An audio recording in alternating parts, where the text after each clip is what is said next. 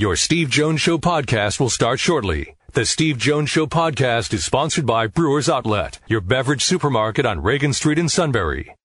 Joined now by the great Jody McDonald. Jody Mac, how you been? Good, bud, and you? I'm doing great. Thanks for asking. Okay, so now, here we go. Preseason games are over. Reactions will be interesting because of preseason games. They played last night. So what do you think, in your mind, is the biggest overreaction and what might be an underreaction? One of the things you can't see on radio is me blessing myself for the fact that preseason games are over. Thank you very much. Nick Sirianni has had a phenomenal record since he's taken over as coach of the Eagles when it comes to regular season games and joint practices, but he's god-awful when it comes to preseason games because he just doesn't care. They think that it's a waste of time and too much of a risk to put star players out there on the field. So good on the Colts for having beat the Eagles' third and fourth stringers last night.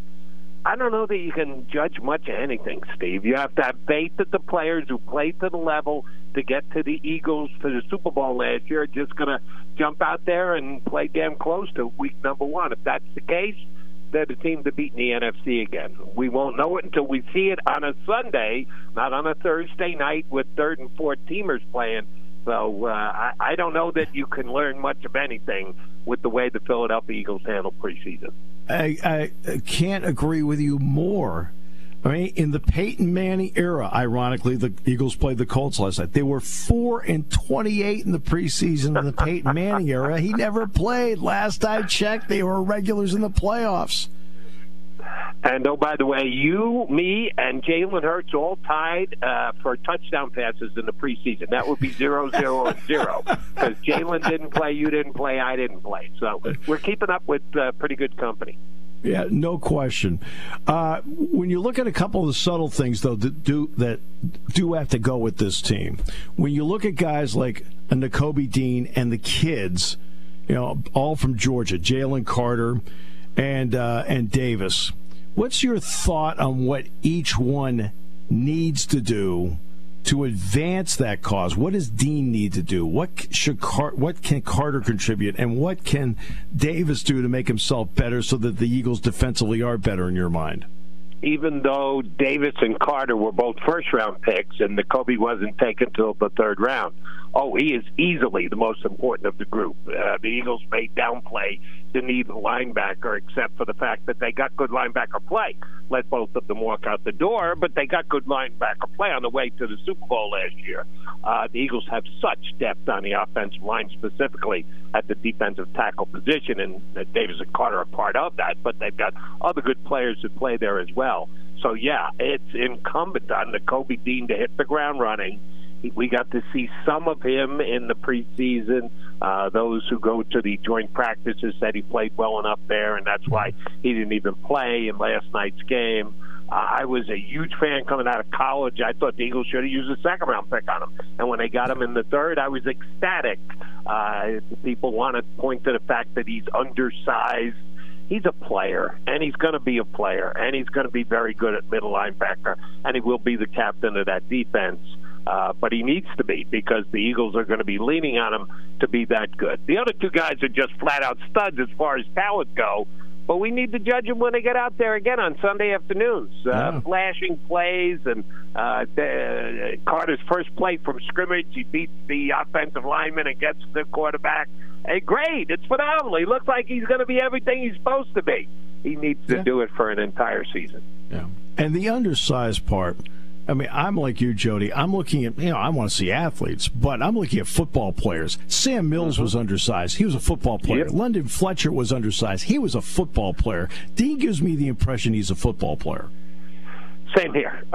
Tremendous instincts. That's something you can't teach. That's something you can't handicap or stick an analytical number on it. He just understands where to be, when he's got to be there, and react to what the other guys are doing. That's why I think he'll fit in just fine as the one and only linebacker who will be on the field all year long for the Philadelphia Eagles. The rest of the linebackers, seems like they're going to figure it out as they go along.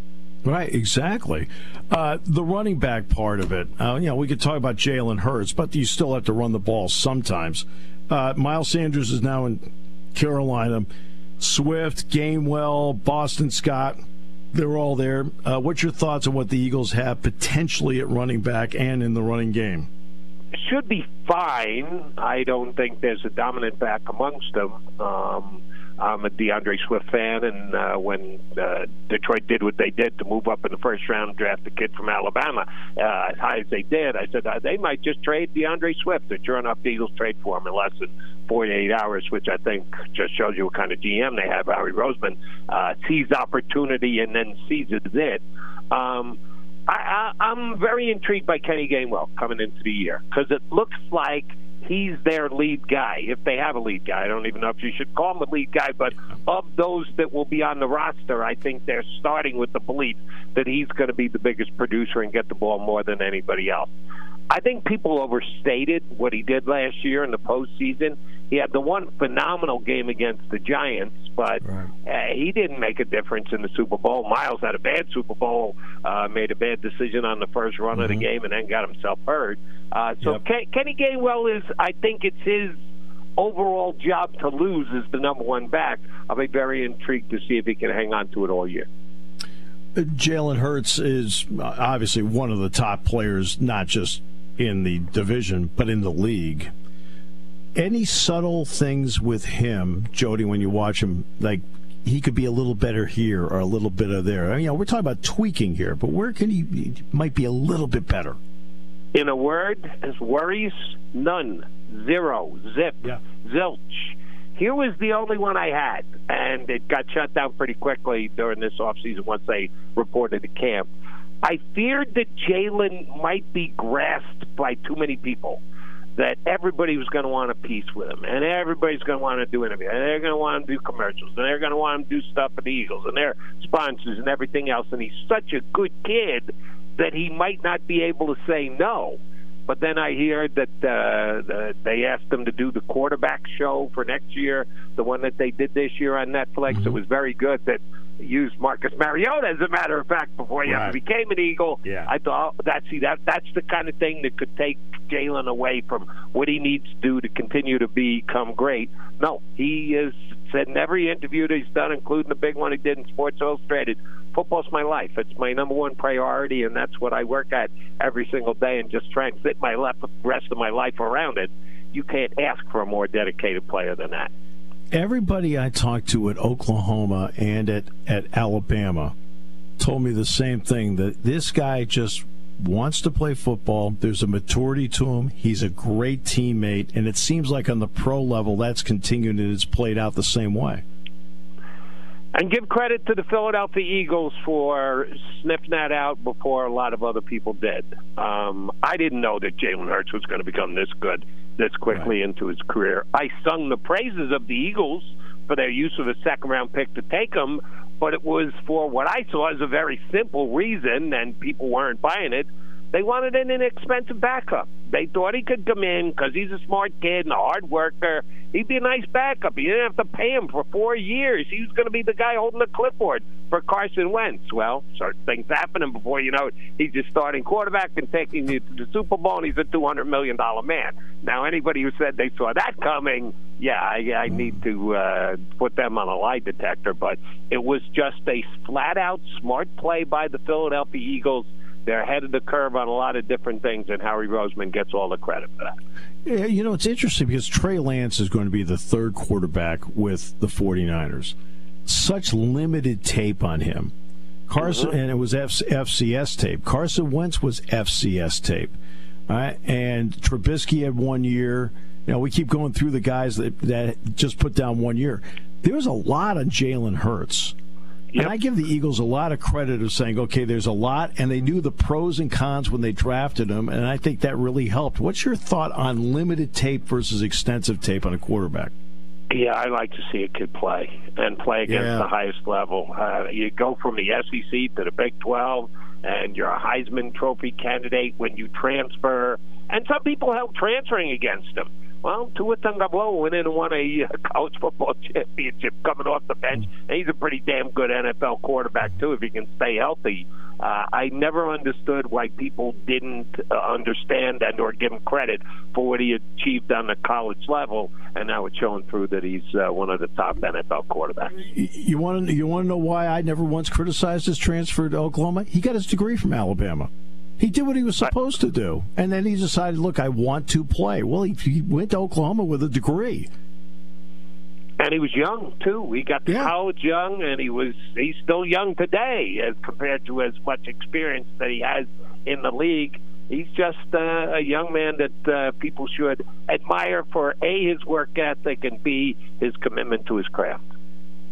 Your thoughts, you talk about Nick Sirianni. They've had to change the coaching staff a bit out of necessity. When you're good, people want to hire your people, so they have new coordinators and so forth. What's your sense on how that's played out to this point? Again, we go through preseason and they show you absolutely nothing. So your guess is as good as mine. I've seen interviews. I did an interview with Sean Desai on WIP down in Philadelphia. Good guy, smart guy, told us nothing. But that's the way they do their business. They want to wait. They think they get a competitive advantage by playing their cards as close to the vest as they are. What is going to really intrigue me about Desai is, I've been saying this on our Birds 365 show for the last couple of weeks, we don't know who the starting, well, we've got a pretty good grasp on one starting linebacker and one starting safety. We don't know for sure who's going to be the other starting linebacker and the other starting safety. We've all got good educated guesses, but do we know it? No. Last year, the four guys who held down those four positions played almost every single snap. They never came off the field. That's why Nakobe Dean only has 32 snaps to his name, because White and Edwards played every single snap, and the safeties played every single snap except for when Chauncey Gardner-Johnson was hurt. I wonder if that's going to be the same, or if they'll do some situational substituting this year. Sean Desai may do it differently than Jonathan Gannon.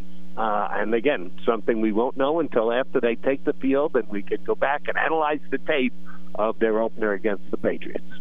Always smart, always great to talk with you. Appreciate your great commentary, Jody. Thanks so much. My pleasure, anytime.